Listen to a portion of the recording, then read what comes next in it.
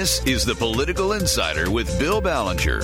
The Political Insider is your inside source on politics from the White House to the State House and all points in between. If it's in the headlines, The Political Insider will have the story. Let's get started. Here's Bill Ballenger. Welcome, weekend political warriors. What a week it has been. My head is spinning, and we are lucky to have Mark Brewer, former Michigan Democratic Party chairman, on the line with us. He's going to try and straighten us out. Mark, thanks for being with us. Great to be with you, Bill. Okay, first of all, Iowa. In your view, what did Iowa represent? What happened there and where we are going forward? Well, I think we're now seeing the unfortunate result of a state like Iowa being first. For years, they have maintained that monopoly, and it has an enormous impact. It affects people's fundraising. It affects people's campaign plans. All kinds of pundits, predict the results based on Iowa. And when you have an unrepresentative state like Iowa that is now, colossally messed up its process, to say something politely, it causes all kinds of havoc in the nominating process. And I don't think we've seen the end of that havoc. There's all this uncertainty about who won, about are the results accurate, just all kinds of problems. You think it's a certainty that the next time around in 2024, Iowa will not be first? I hope so. I hope we finally, and frankly, New Hampshire should go as well. Those two states are not representative. Certainly they're not representative of the Democratic Party, and they're not representative of the country as a whole. And, to put these kinds of consequences on two very unrepresentative states, I just think is really unfortunate. If you were designing a presidential nominating system from scratch, you would never put two states like them first. You would set up a much fairer system. Maybe it's rotating regional primaries, other kinds of ways to even it out, level the playing field, so that candidates don't have to cater to two small and unrepresentative states. Okay, next we get to the State of the Union address by President Donald Trump, which looked to me almost like a campaign rally, and Nancy Pelosi tearing up his speech at the finish. And what did you make of that whole spectacle? Well, that's exactly what it was. It was reality TV. It was a spectacle. Clearly, Trump pandering to the people he believes are going to support him. Just one pander after another. Just appalling performance there. And, Nancy Pelosi offered her hand to him at the beginning of that, and he declined it. So the uncivility, the incivility is squarely with Trump in terms of what happened that night. It was just appalling. Now, Michigan had a role this year in the State of the Union that we have never really had before. We had our governor, Gretchen Whitmer, give the Democratic response to the State of the Union address. How do you think she did, and what does it symbolize? Yeah, I was actually there. I was grateful to her to invite me to be in the studio audience. I think she did a fine job. She only had 10 minutes to respond to the hour-and-a-half tirade of the president, and she covered the bases, I think, very, very well in terms of what Democrats are actually doing around the country. Fixing our infrastructure, improving public education, providing access to health care. Actions speak louder than words, and I think she laid out a very compelling case what Democrats are actually doing and what would happen if a Democrat was elected president next fall. I'm very proud of the governor. I think she laid out a very distinct and compelling alternative vision to what the president offered. Next, we get to Wednesday. You had the conviction vote in the U.S. Senate on the impeachment charges lodged by the U.S. House of Representatives against President Donald Trump. The vote, with only one dissenter from partisan ranks on either side of the aisle, and that was Mitt Romney, born and brought up in Michigan. How did you look at the result there? What happened? Well, that was foreordained. We knew that months ago. that the Republican senators, with one exception, are so intimidated by Trump and his supporters. They are so scared of their political fortunes that they won't do the right thing, even though many of them said publicly that what he did was wrong. But they refused to cast that critical vote. My hat's off to Mitt Romney. I'm sure his parents are very proud of him today.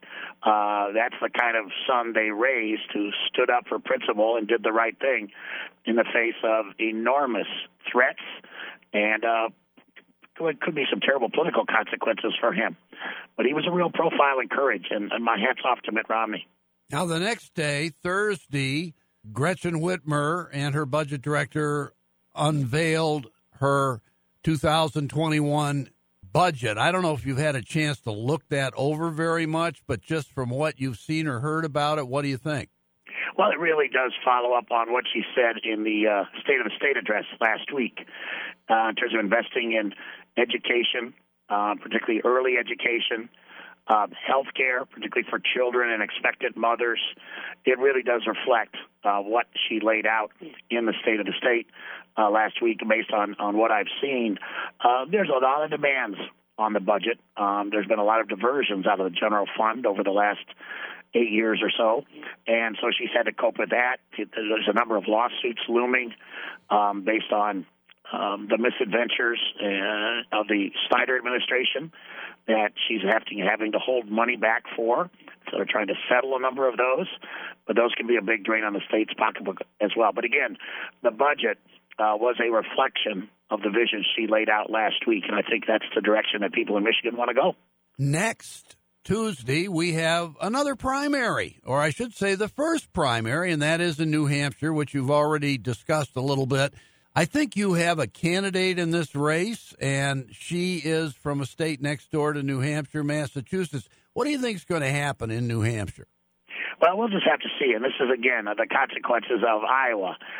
There were immediate changes in the polling numbers in New Hampshire after Iowa, attributable to nothing more than what happened in Iowa, and that's ridiculous.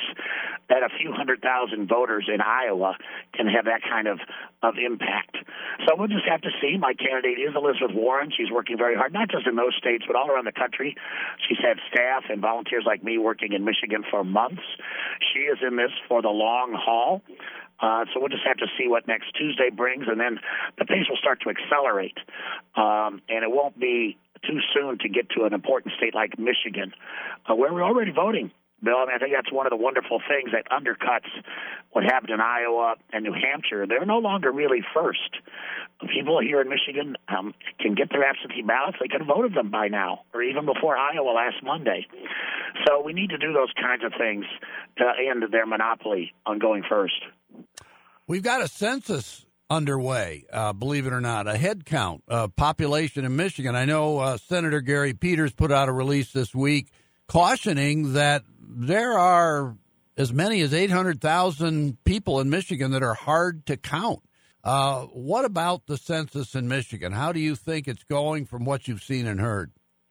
From what I've seen and heard, I think it's going very well, despite a number of obstacles. I mean, the Trump administration has not funded it sufficiently. Up until last summer, there were questions about what would be in the census in terms of questions. But the state has worked very hard, and I know local cities, particularly Detroit, are working very hard to try to make sure that everybody is counted. So much depends on the census, not just redistricting, but the flow of federal and state funds depends on that count. And so it's very, very important that people participate so that Michigan gets its fair share of funding and representation in the Congress. Do you think Michigan is going to be pivotal by the time our primary rolls around on March 10th? Between now and then, you will have not only New Hampshire, you'll have Nevada, you'll have South Carolina, and you'll have Super Tuesday on March 3rd. A lot going to be decided, but then comes Michigan. Yes, I think Michigan is one of the first, if not the first, battleground state that is really up. Many of the states on Super Tuesday are southern states that are staunchly Republican. So Michigan, I think, will be a real test for the candidates in a state that I think will determine the election next fall. Mark Brewer, you've done a great job. You covered a lot of territory in just about 9 minutes. You haven't, Thanks, Bill. You haven't lost your touch. Thank you. All right. Good to talk to you. Okay, Bye-bye. great. Bye-bye. We'll be back.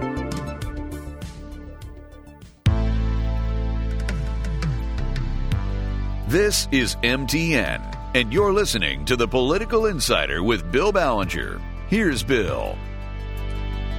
We have returned with a key member of the Lansing Press Corps, Lauren Gibbons, political reporter for MLive. Lauren Gibbons, thanks for being with us. Sure thing. Thanks for having me.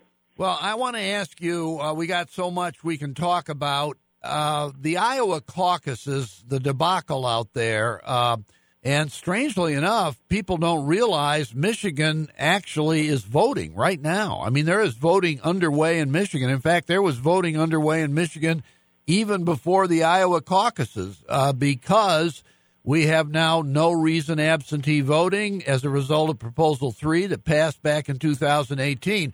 What is your reaction to Iowa, and what do you think it means or doesn't mean with respect to Michigan's upcoming presidential primary on March 10th?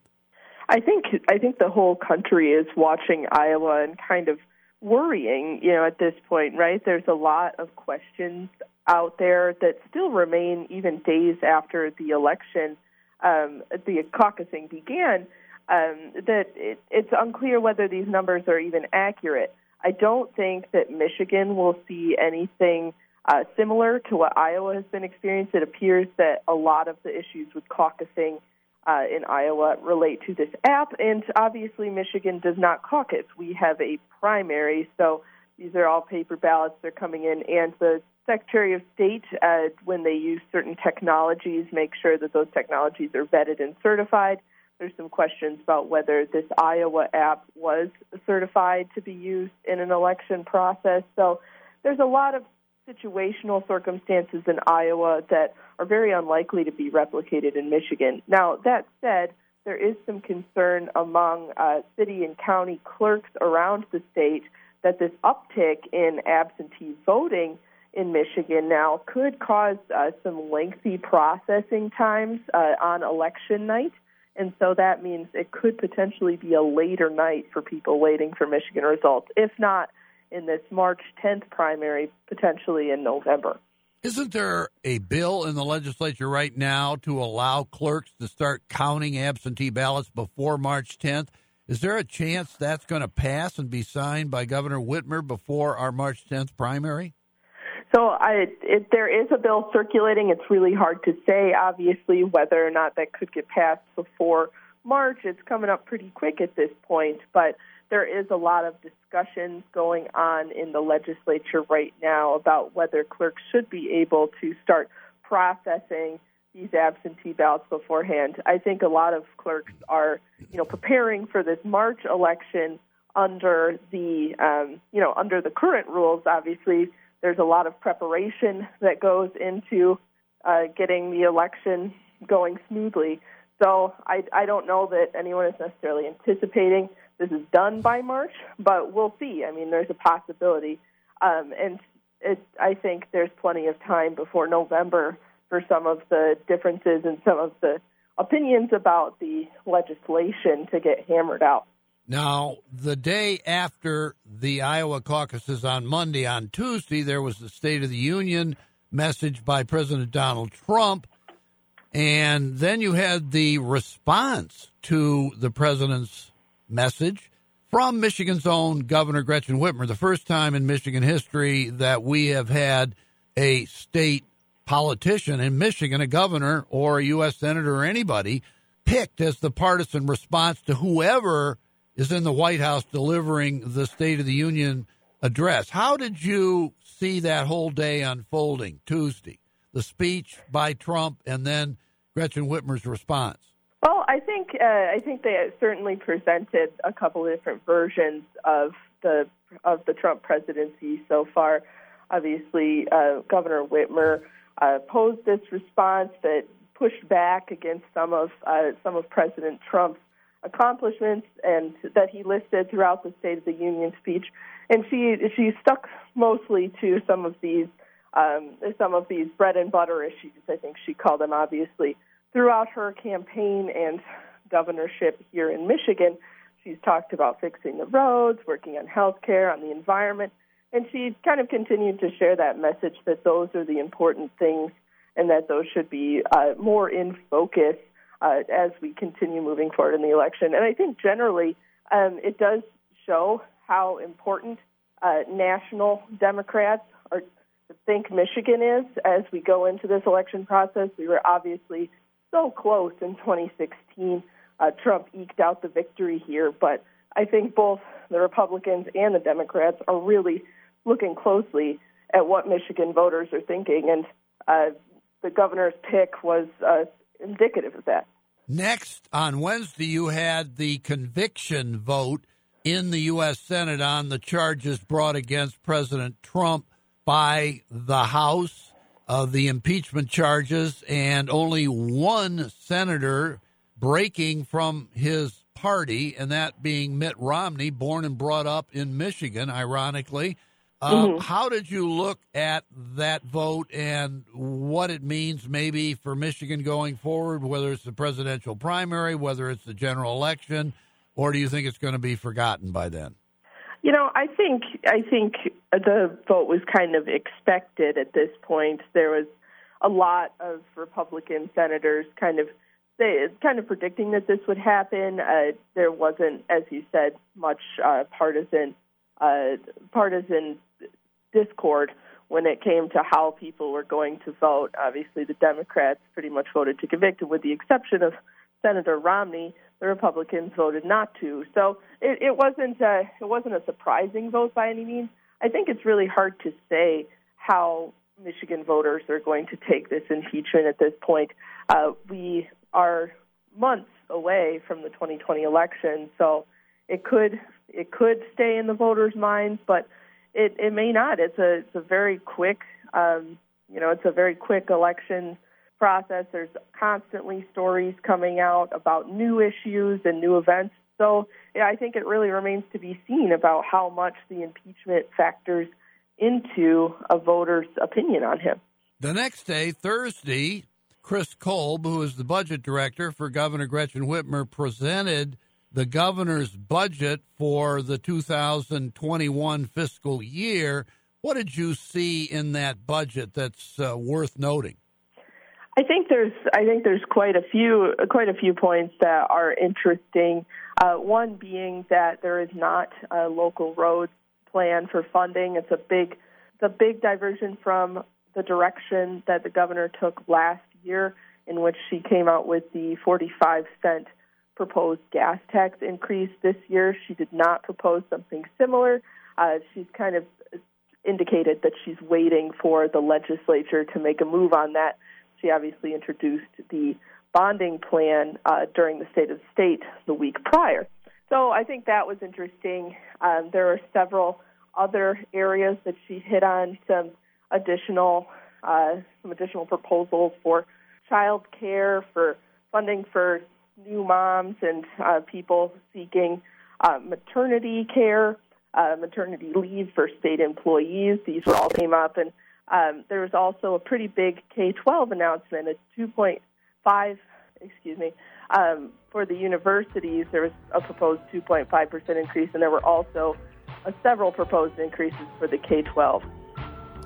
Lauren Gibbons, that's a great sum up of what happened this week, as well as anybody could do it. I mean, there was so much going on. Thank you so much, Lauren Gibbons, political reporter for MLive. Thanks for having me. We'll be back in a minute.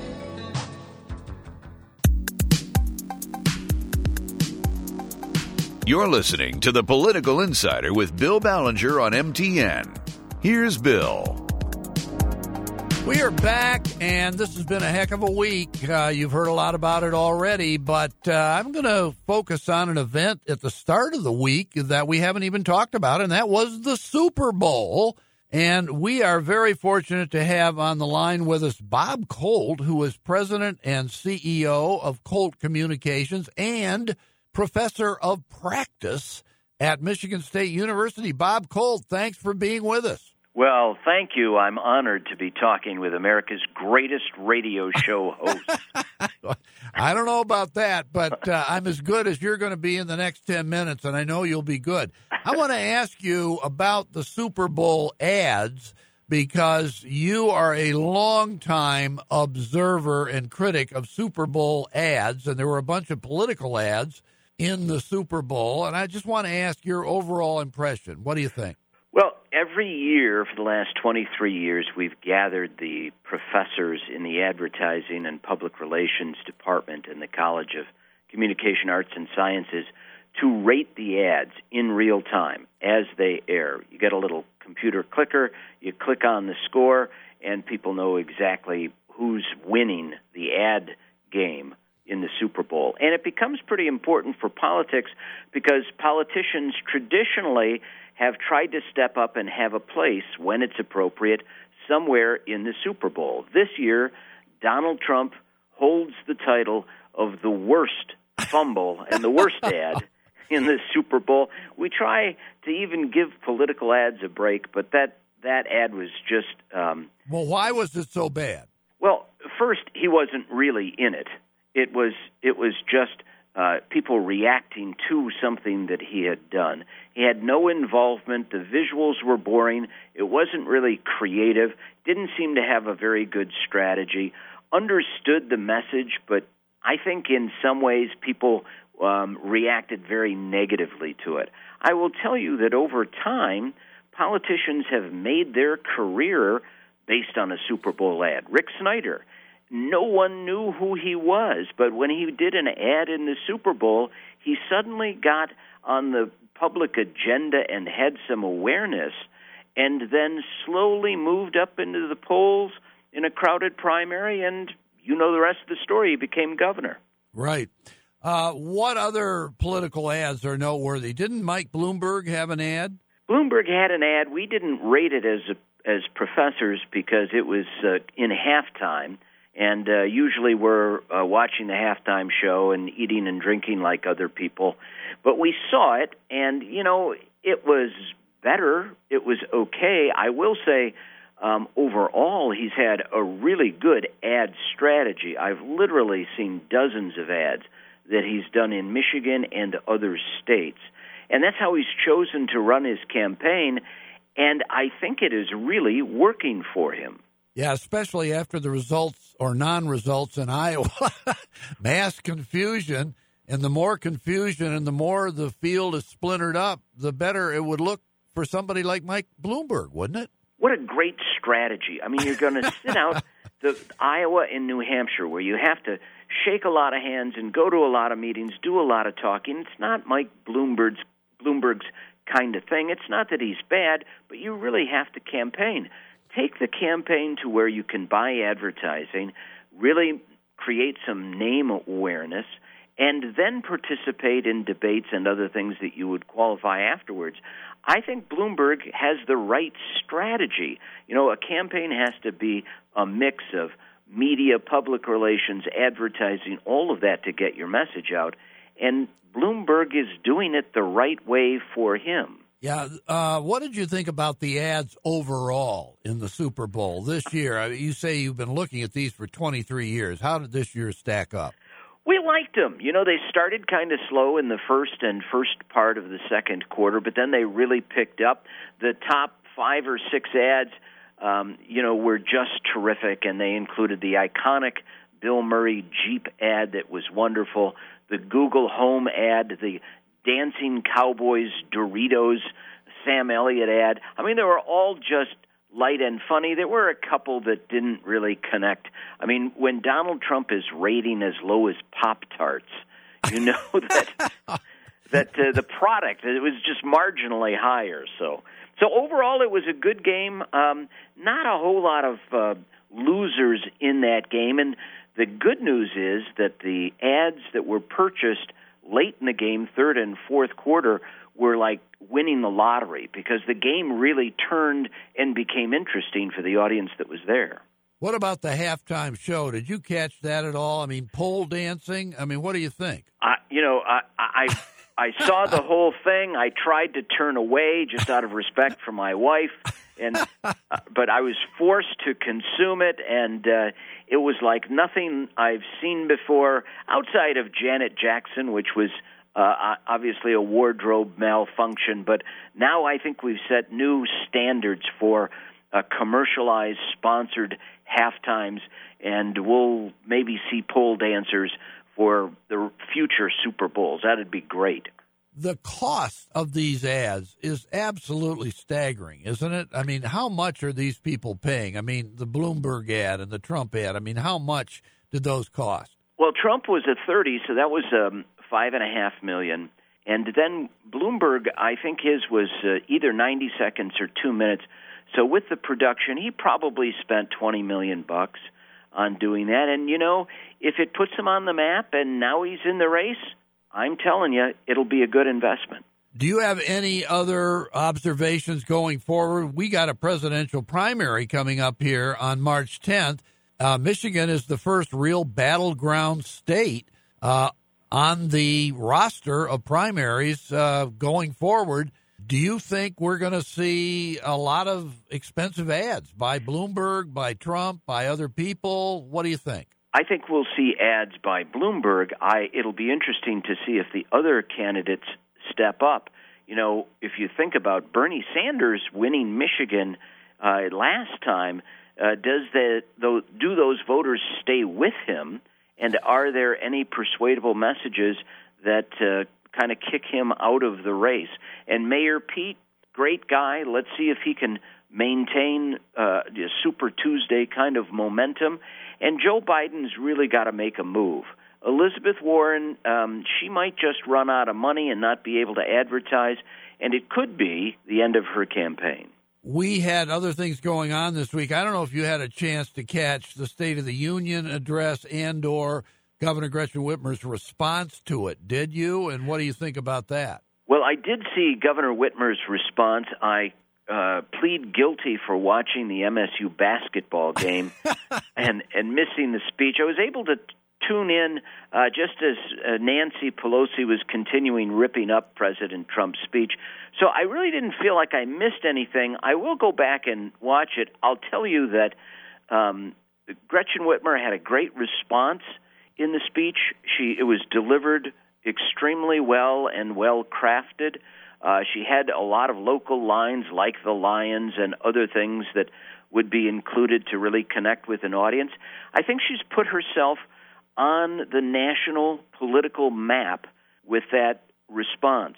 I think people are going to say she's smart, she's articulate, and a lot of people say she's hot. You know, she put out an ad this week following up on her State of the State message last week about I'm going it alone, I'm going to bond to fix the damn roads because I can't get any cooperation from the legislature. I don't know whether you had a chance to see the ad or not. She's driving around.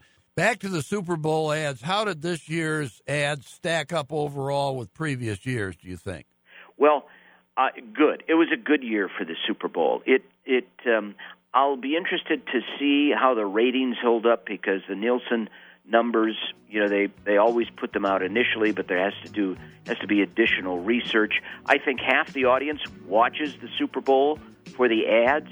There's no reason why an 11-year-old girl is watching a football game, but she is for halftime and the ads and other things. So I think it was a good game for the ads. I think it was a good game for the game of football, which has been surrounded by controversy. Right. Thank you so much, Bob Colt, President and CEO of Colt Communications, Professor of Practice at Michigan State University. You've done a great job, Bob Colt. Thank you, Bill Ballenger. You're the best. You're the best. We'll be back in a minute.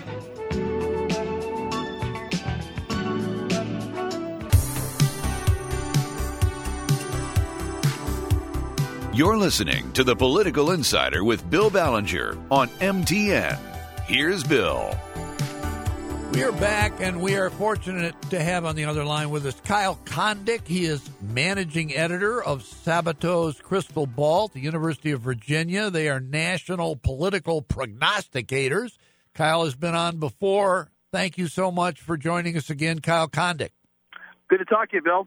I want to ask you, Iowa, I think everybody knows at this point it was a debacle, and in fact, it's a rolling debacle. It's still happening even before our very ears and eyes right now. We don't know for sure who won or what the criteria. What do you think this means?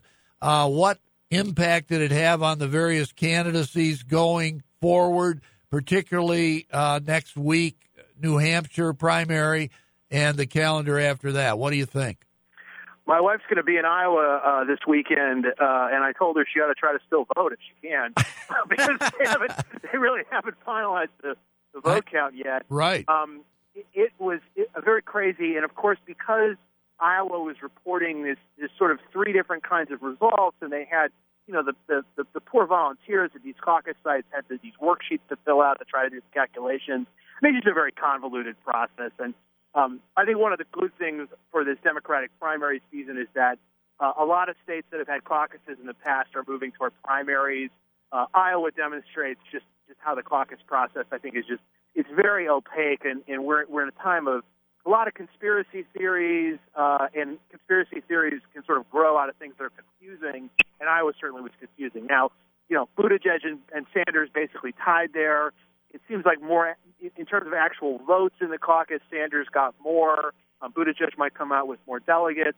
The polling in New Hampshire after Iowa has shown a boost for Buttigieg, I think, to the point where it looks like he's sort of the strongest competition for Sanders in New Hampshire. Sanders, of course, has kind of a home field advantage in New Hampshire. He's a longtime senator and congressman from the neighboring state of Vermont. Elizabeth Warren, who did okay in Iowa, did not seem to be doing that great in New Hampshire, so she probably needs to pick it up in the final days here. Otherwise, I think she's going to be sort of second in line to Sanders amongst the sort of more liberal, progressive voters. And while I think we all knew that Iowa presented challenges for Joe Biden because Biden is so reliant on the support of African Americans, and there really aren't that many African Americans in Iowa and the electorate there. But it's one thing to say that in advance, but then it's another thing to see the national frontrunner only get about 15% in fourth place in Iowa, and he's been sort of sinking in these New Hampshire polls. So it's a dangerous time for Biden, and I would say in general this race is very uncertain at this point. It looks to me like Biden is probably going to be no better than fourth in New Hampshire. I mean, Buttigieg's surge in New Hampshire must be at the expense of Joe Biden, isn't it? I mean, it sure seems that way if you just look at, Buttigieg is going up and Biden's going down. I mean, do the math. You sort of look at these surveys. And I also think that to the extent that Amy Klobuchar is getting support, that probably comes out of voters who are probably likely to support Biden. And so you could look at it and say that there's kind of a more, maybe a less liberal vote that is being split three ways amongst Biden, Klobuchar, and Buttigieg. And then Warren and Sanders are splitting the sort of more progressive vote, although, if Warren were to drop out today, it's not clear that all of her support would go to Sanders. Some of it might go to Buttigieg, some of it might go to Biden. So it's, sometimes we talk about lanes is a term that's used sometimes to describe these primaries, and that there's certain ideological lanes, and maybe there are two of them.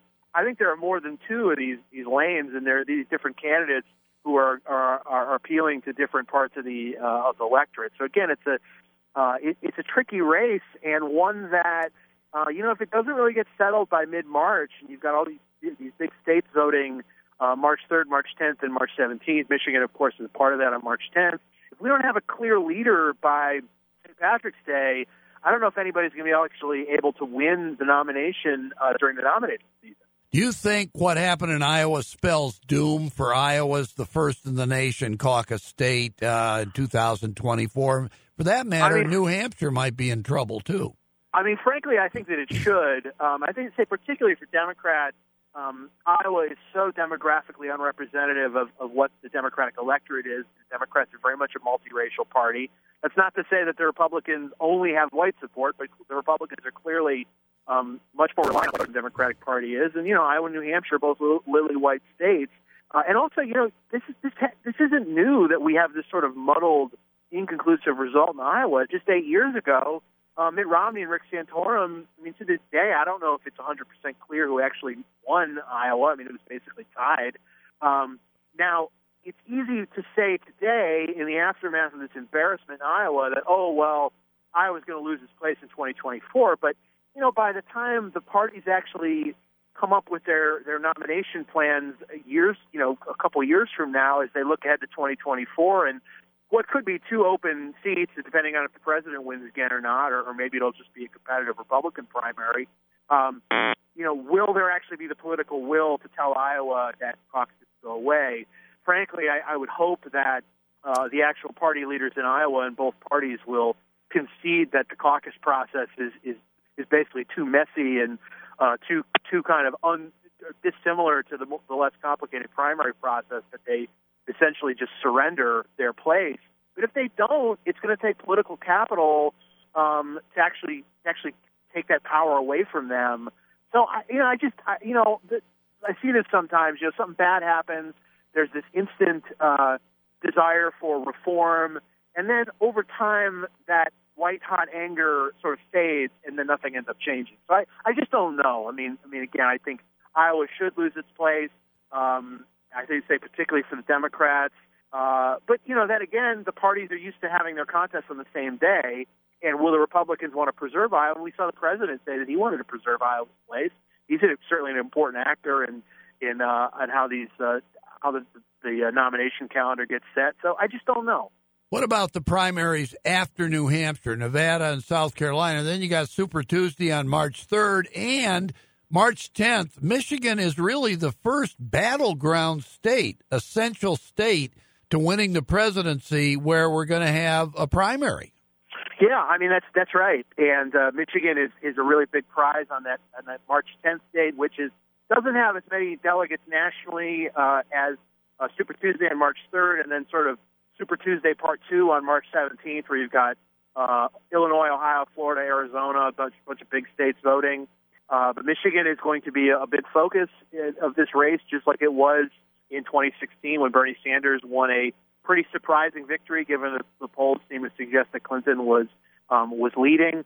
What I'm curious about is if Buttigieg does well in New Hampshire again, can he perform better in states where the electorates are not as demographically good for him? It doesn't have a lot of white voters. He'd have to appeal to non-white voters to whom he's shown little appeal at this point.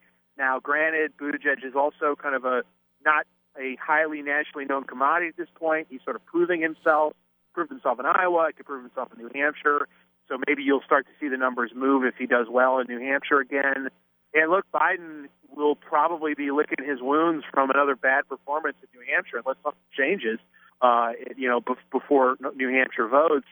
Can he right the ship in states that are demographically more favorable to him, or are we looking at a front runner throughout 2019 who just sputters out? There's a real danger of that because Biden's fundraising was never particularly strong, and he needed you need good publicity to come out of these early states to open up the money spigot, and man, that just hasn't happened. Yeah. Do you think President Trump got a big boost out of his State of the Union speech and or his acquittal by the U.S. Senate on the impeachment charges on Wednesday, or do you think that's going to fade pretty quickly? I personally think it's going to fade, and the reason for that is kind of a trend in polling that we've noticed lately that you notice at certain times, and kind of complicated to explain, but let me see if I could do it. So if listeners may remember back in 2012 during the Obama-Romney race when Obama was leading most of the time, not by a lot, but by a little, and the first debate happened, and as we all remember, Obama really did poorly, and Romney really did well. Just objectively, Romney's performance was a lot better. And what happened is the polls started to change, and Romney actually seemed to take a little bit of a national lead. And what we found out later, after analyzing those polls in the aftermath, is that part of the reason that Romney went up in the polls was not because really public opinion had changed, but because Republican intensity went up because they felt so much better about their performance and their candidate than Democrats felt about Obama. Right. And what I'm wondering is that something similar might be happening with the president in that impeachment sort of hypercharged Republican intensity, and his approval went up a little bit, and then maybe after impeachment is over, it falls back a little bit. So that's something to watch for.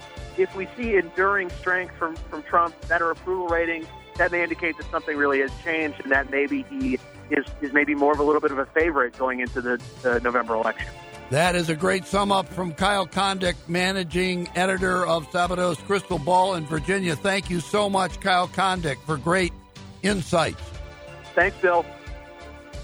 We'll be back next week.